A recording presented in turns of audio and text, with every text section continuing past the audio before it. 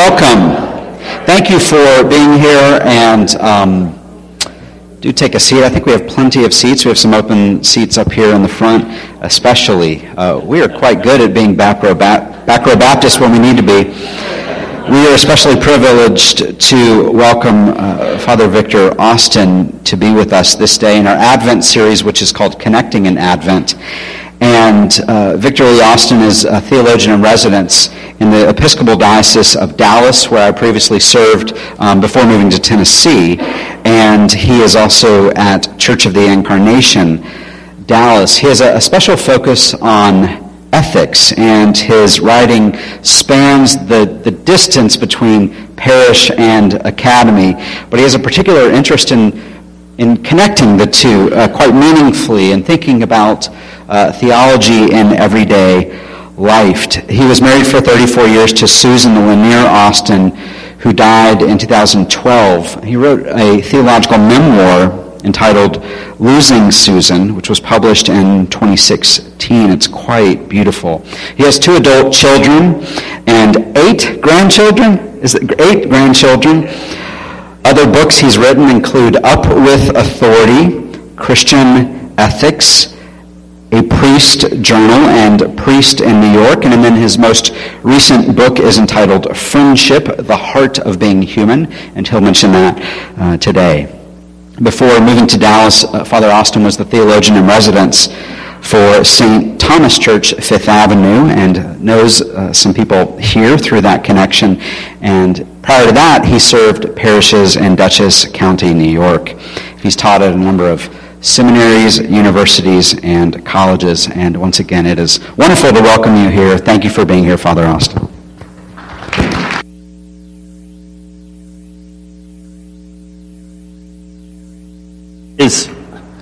It is wonderful indeed to be here. It's a parish I've heard much about over the years, and I feel like, wow, here I am. It's what a lovely place. And yesterday, Father Clint was showing me around not only Louisville, but just your church itself. So awesome. Wonderful to see you. I really like the title of this series, Connecting in Advent. And with regard to friendship, it seems to me it's what do we mean connecting to friendship? That I think there are certain times in our life when that becomes more important. I think it's always important. I think I will be saying the point of our life as a whole is to grow in friendship. To live as friends is in a sense the mark of a fully human life. But I would say in particular, thinking of the sorts of things that various people are going through at various times, but also what we've all gone together through in the last couple of years, a season of loss. And that friendship is really important following a season of loss. The Bible as a whole is a story about loss. Preeminently and foundationally, it's the loss of paradise. We live in a world of struggle. It's a finite world, a world of finite resources, sometimes scarce. We have to work hard. Life is full of labor and toil and struggle, and at the end, we die. Have a nice day, friends. The Bible lays out in Genesis 3, God lays out for the initial men and women the consequences of the fall. He mentions labor and sweat, pain in childbearing, and so forth. In the great story that follows, there's a lot of loss. There is slavery and other forms of servitude. There are plagues and disease and death that follow therefrom. There's also often in life a sense that what is not as good as what was. When Israel is in exile, she remembers the previous life, and it's not as good. When they go back to Jerusalem, They see how awful the temple is. What is not as good as what was. The ruins of the temple, when they rebuild it, those who remember know that the new temple is not even a shadow of the glory of the earlier one. Sometimes what is might be better than what was, but that's not how it's perceived. Shortly after the Israelites got out of slavery in Egypt, they were saying, "Oh, if only we were back in Egypt, the food was so much better there," right?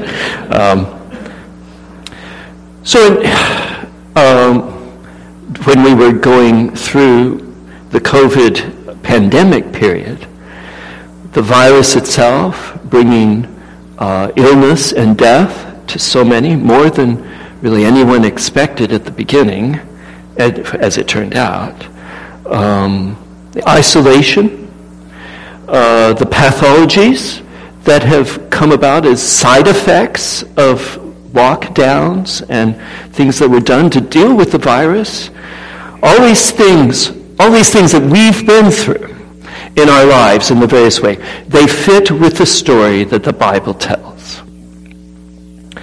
God's role, we know, is to bring good out of loss, to turn death into life, to liberate the dead from their graves. When Joseph finally reveals himself to his brothers, when they come to Egypt, where Joseph is the right-hand man for Pharaoh, when he finally reveals himself to his brothers, they are, of course, repentant for having sold him into slavery. He says, "You meant it for evil, but God meant it for good." God is always bringing good out of bad, life out of death. Resurrection of Jesus is, of course, the summit of all of this teaching. Now, my point today is that what was lost at its very root and what is promised at its very end, what we look forward to in terms of Christian hope, is friendship. So let me unpack that for a little bit, and then we'll have time for questions from you, because I'm sure there are always questions. I love questions, because I don't have to be perfectly clear. Genesis chapter 2 is an amazing story. Just to remind us, it's where God, the creation is initially dry, and there's nothing growing. And one of the reasons there's nothing growing is that there's no human being to till the ground and to get the stuff that's in the ground out. And so God creates that first man, Adam, Adamah, from the dirt, humus, a human, a humble thing. He's made from the dirt in order to get the stuff that's in the dirt out of the dirt. But he's a remarkable fellow, and instead of putting him to work at that, after God has made him, God makes him a garden, as if he's more noble than expected. So now he has a garden, and God looks at it and he says, "It is not good that the man be alone." Shocking words, not good. Genesis chapter 1, again, we have good. God saw it, it was good. It was good. It was good. Very good on the sixth day when God looks at everything. And now, shockingly, God says, not good.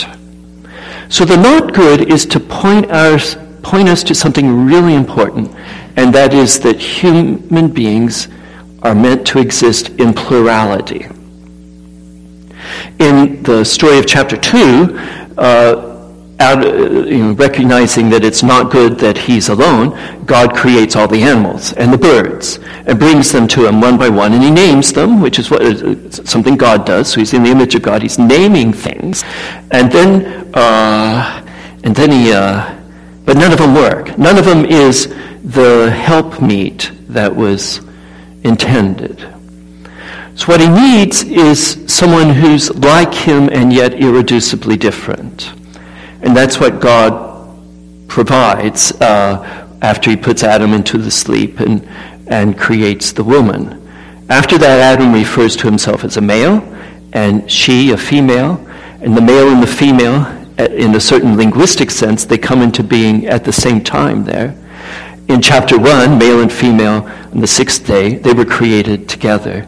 So we have here a plurality, but the plurality is that we need others to be, we're looking for something that we can only find when we have another who is just like us, but is not us, right?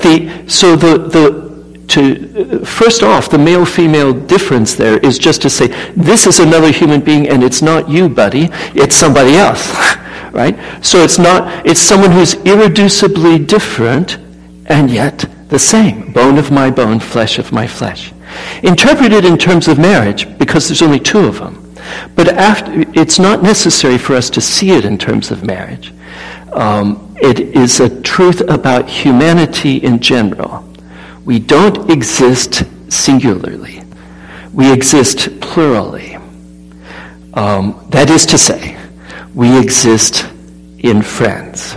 The one who is, this is Austin now, but the one who is the other, who is like me and yet irreducibly different, is the other human being whom God has put in my life as a potential friend.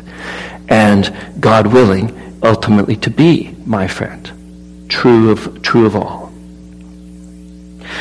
It's lost in the fall, and the consequences of the loss of the friendship play out rather quickly and dramatically. In the next generation, there's fratricide.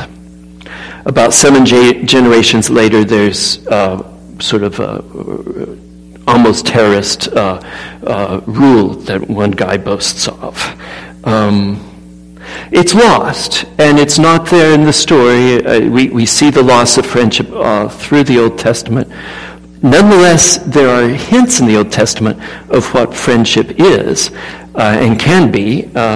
I think the best place, because I'm a sort of ornery rascal, but I think the best place in the Old Testament is the book of Job. It is, in fact, the only place where other human beings are called friends. David and Jonathan, the famous pair of friends, that word is not there.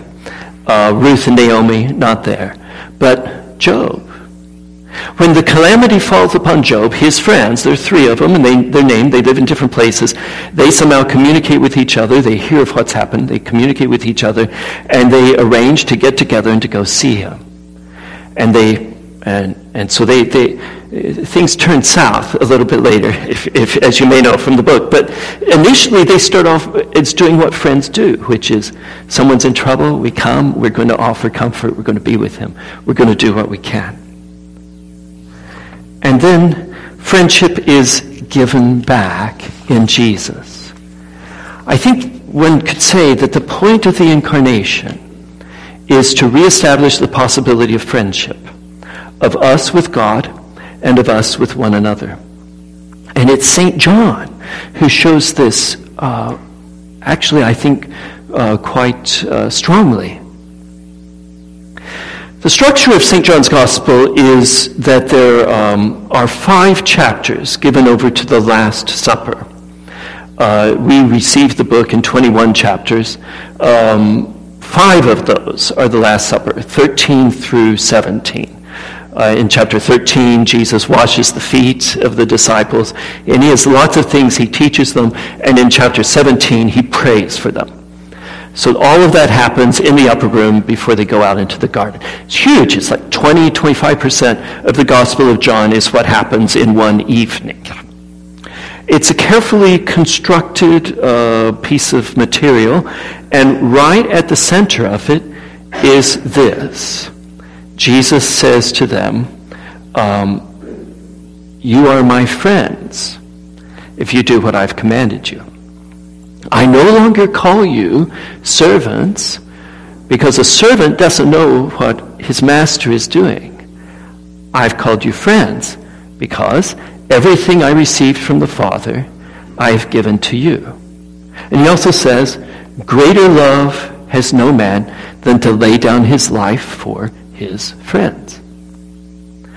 So, the night before he dies, Jesus is interpreting his death on the cross as no greater love, namely laying down his life for his friends. he has named and addressed the disciples as his friends. And he identifies the substance or a mark of friendship, not only that he's willing to die for them, but that he has shared with them everything he received from the Father. We could say that friends are people who share a common mind.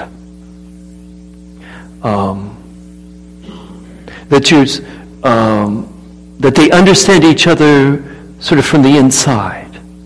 So, and there's nothing here. It's an intimate friendship, intimate relationship that Jesus has with the disciples. Nothing is held back. Nothing is kept secret. It's all shared with them, and he's going to die for them, etc.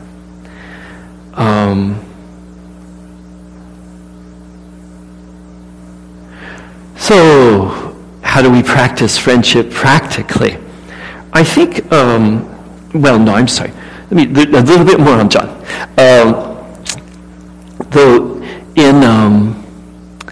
What he does there at the Last Supper plays out the Good Shepherd, which we have in John chapter 10.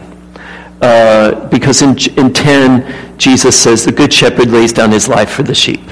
So you've got the laying down of his life there. He also says that he knows the sheep by name, and that they follow him because he knows them by name. So friend is not used in chapter 10, but we see those same elements as in chapters 13 to 17, particularly 15, the laying down his life for them. And he said, I lay down my life and I have power to take it up again, which is what he does when he's washing the feet. He lays down his outer garment while he washes their feet, and then he takes it up again, laying down his life, taking it up again, the Good Shepherd.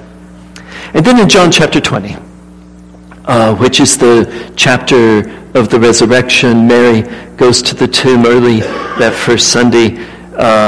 She finds the body's gone. She's worried that someone has stolen or placed the body some other place. We don't know where.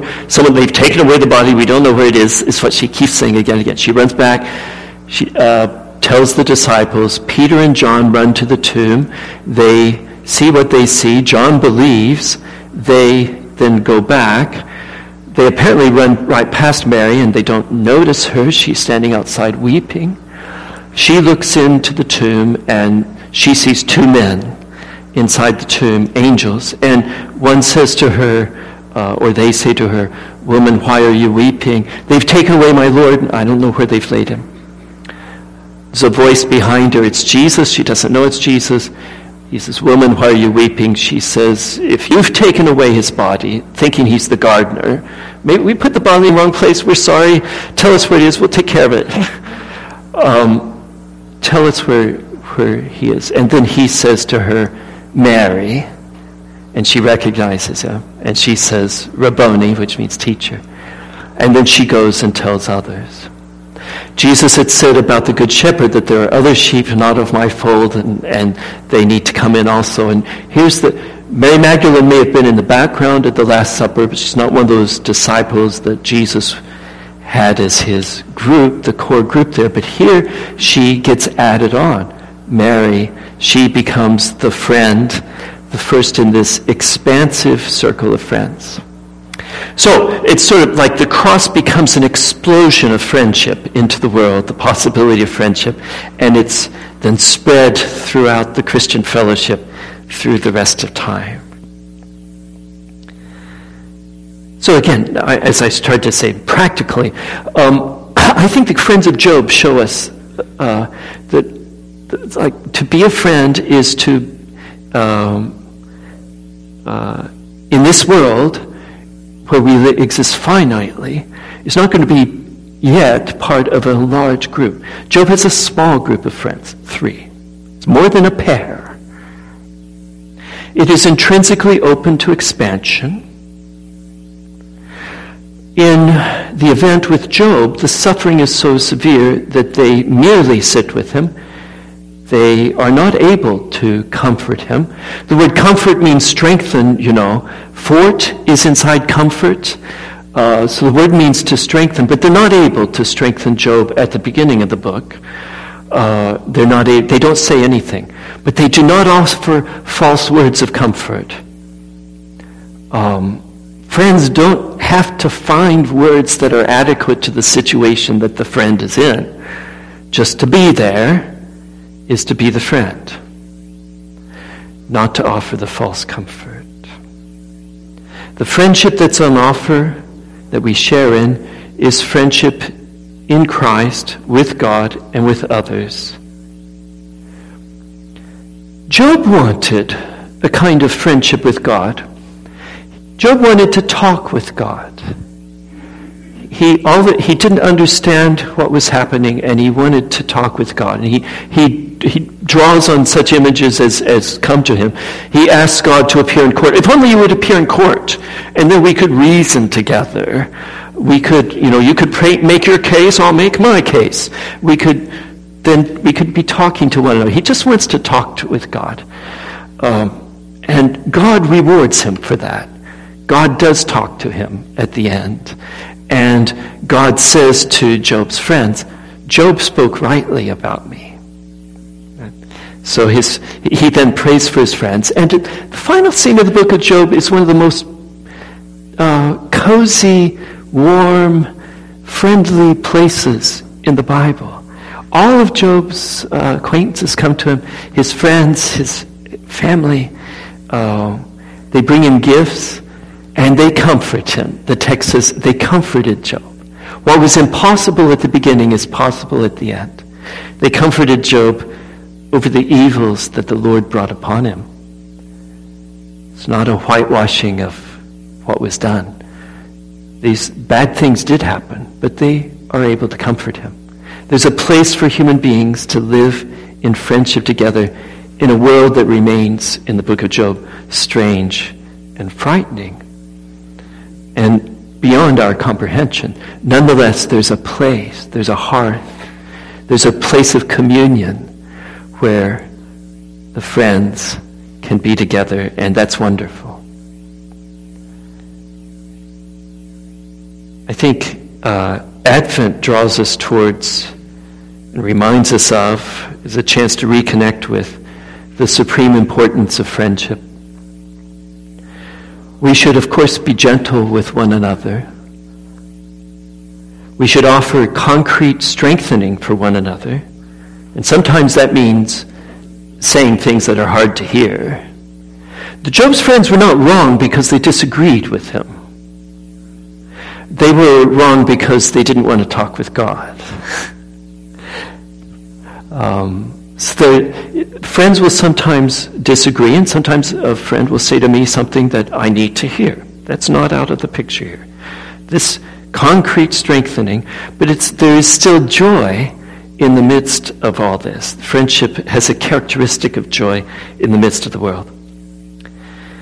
And also because Jesus is our friend. You know how the friend of if I've got two friends, I want these friends to know each other. It's a common thing. You really have to meet this person, right? I like you both. I'm sure you would like each other. That kind of the expansion of friendship. This sort of thing we do just naturally. Well, Aquinas says it's like that with God, and that in this world we have finite time, and friendship is not just something that happens because you pushed a button on a certain social media program. Friendship is something that takes time, and you need to spend time with them. And so we only have so much time. So we can't have a lot of friends in this world. But when that characteristic of life is changed in the life to come, then all the friends of Jesus will be friends with all the friends of Jesus. Heaven is like this great, in a sense, perhaps this great introduction party. Meeting the friends of Jesus and becoming, in reality, friends with all the friends of Jesus. Which means, in this life, that every person I meet is someone who is potentially a friend in the life to come. But perhaps if things work out in this life too. And that's because every person is offered friendship with Jesus. I could say a lot more, but let me stop there and invite comments or questions, if you wish. Yes?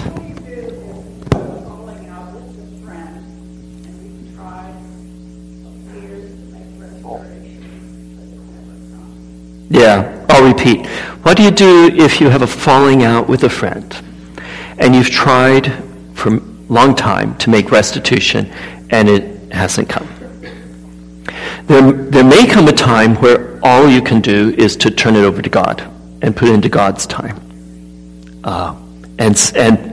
So leave it in your prayers and keep it in your hopes. But maybe there's nothing that you are concretely beyond that called to do in this life. Yeah. Yes, because sometimes wounds are so hard in this life that there's nothing that we can do to turn it over. And that might be our fault, but it might not be our fault. And it's just, yeah. It requires medicine of eternity. I've heard it said, and mostly for young people, but perhaps older people too, the saying is, show me your friends and I'll show you the future. What do you think of that? The question is about this saying, show me your friends and I'll show you your future, something that might particularly be said to young people. What do I think of that?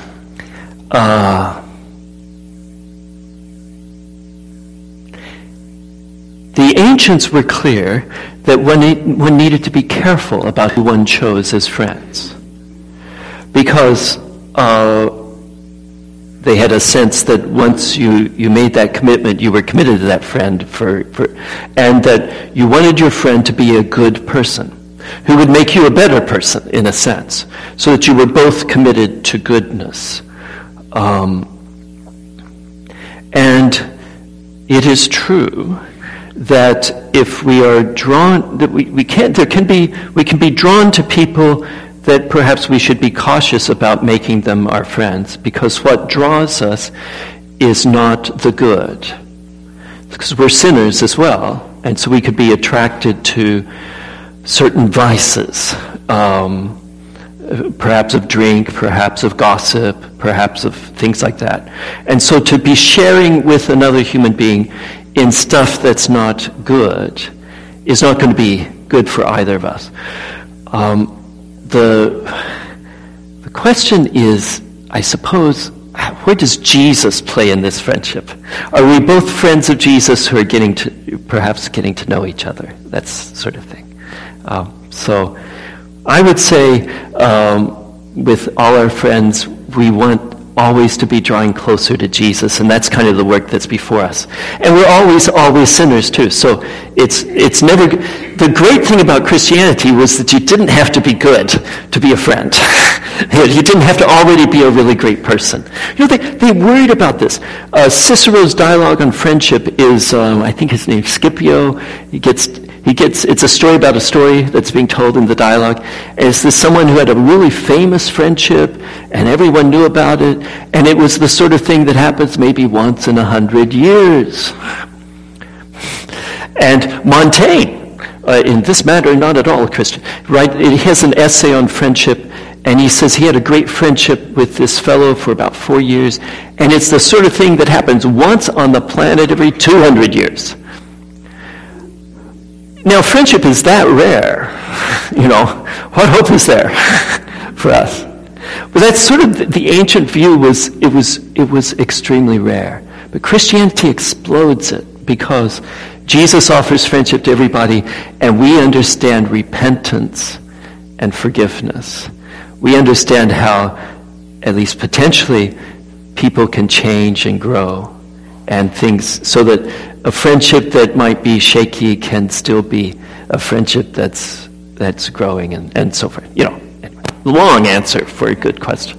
Right.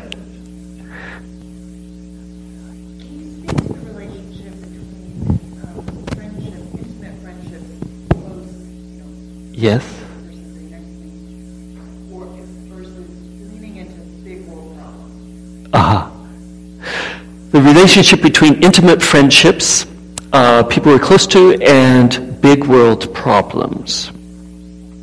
Now, are you thinking, well, the first thing I'm thinking about, I don't know if this is what you're thinking about, is how political affiliation can be really hard for a friendship. It can play out that way. Yeah. I think the reason I'm asking is just Where do you put your energy? Yeah.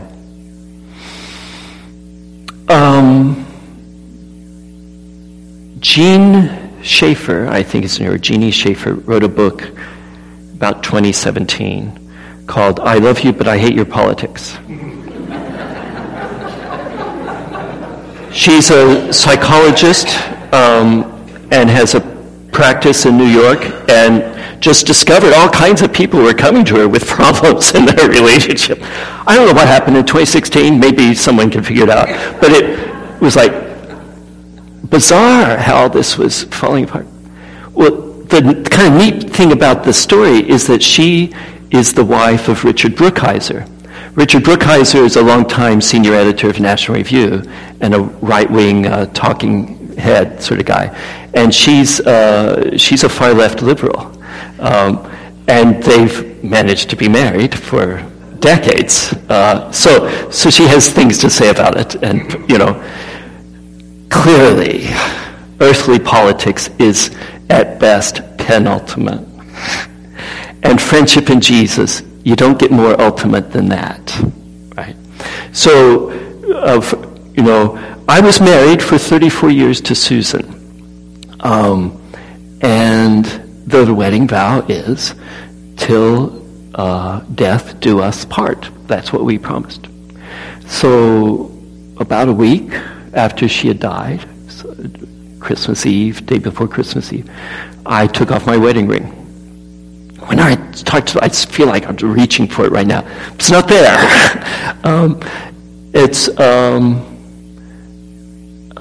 And some of you will know Father Spurlock. He was a dear, dear priest. When I was telling him this, he said, "How do you feel about that?" He was such a gentle guy. But what I realized over time was that what I was saying then was the marriage is over. Because that was the vow. But the friendship isn't over. This is what I've grown into since then. And that we don't send emails to each other.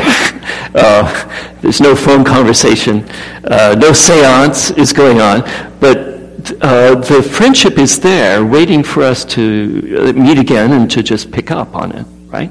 So that'll be special, and I think every friendship, whether married or not, is special that way, and it's eternal. My book Friendship is published by Baker Academic, and they gave it the subtitle "The Heart of Being Human," which is a little pun, right? The heart of being human. Book publishers, that's why you have them. They give titles that are nicer than the titles you thought of. But the title I wanted was The Long Game. So I want to say friendship is the long game. If you want to invest in what's going to last and last and last, there's nothing more worth your investment than friendship. So that's the piece of this life that goes on, past death into eternity.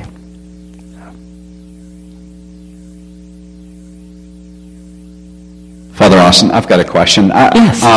First of all, thank you. I just find that the church so rarely talks about a theology of friendship, even though it's something that affects each of us in very intimate and daily ways. So, thank you. And I guess I'm wondering if you might speak to the issue of a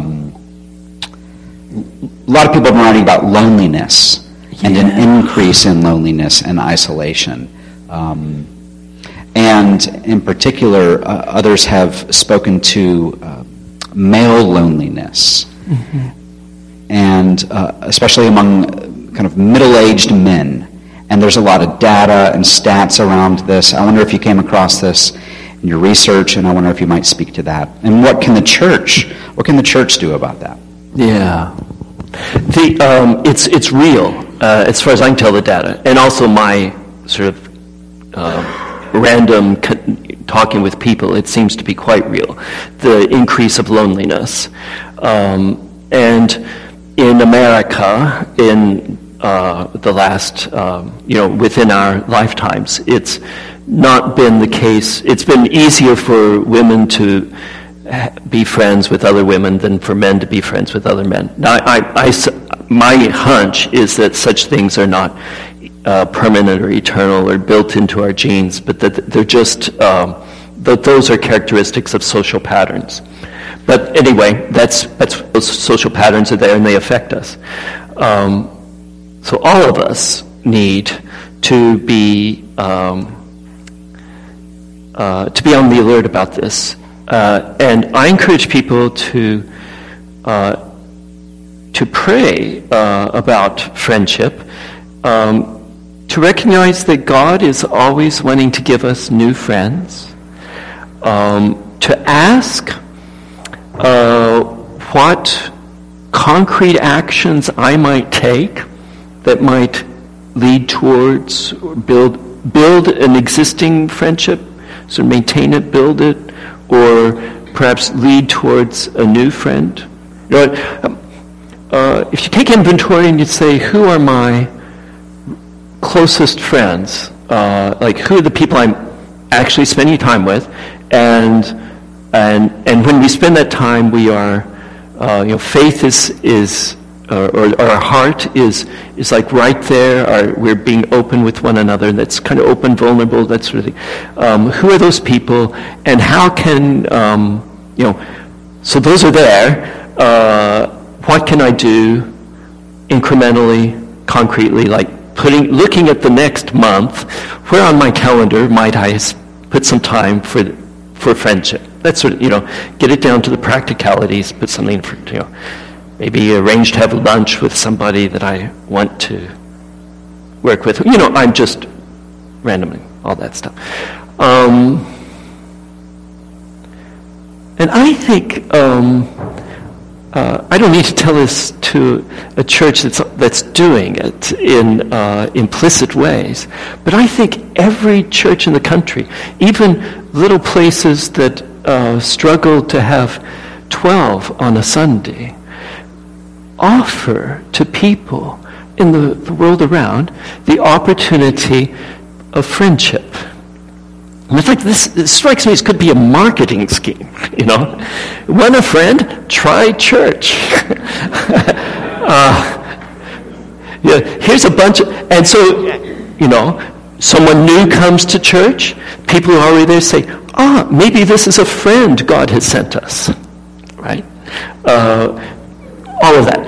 When a group gets together in a church to do some task, worship, social, service of whatever sort, that group has as a subtext of what's going on, friendship. Right? The altar guild is, you're working with other people on the altar, you're working together on something that's a common task, you're getting to know one another. Friendship is a subtext that's going on there. So it's everywhere in the church.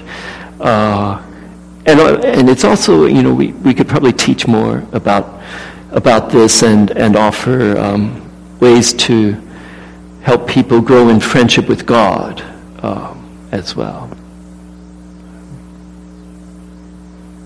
Yeah. I am, yeah. Questions? Yeah. It's over here. You spoke about how friendship is elongated, but then also we only have so much time. Yes. How do we reconcile that we have to let go of some friendship versus grow certain ones? How do we Yes. Well,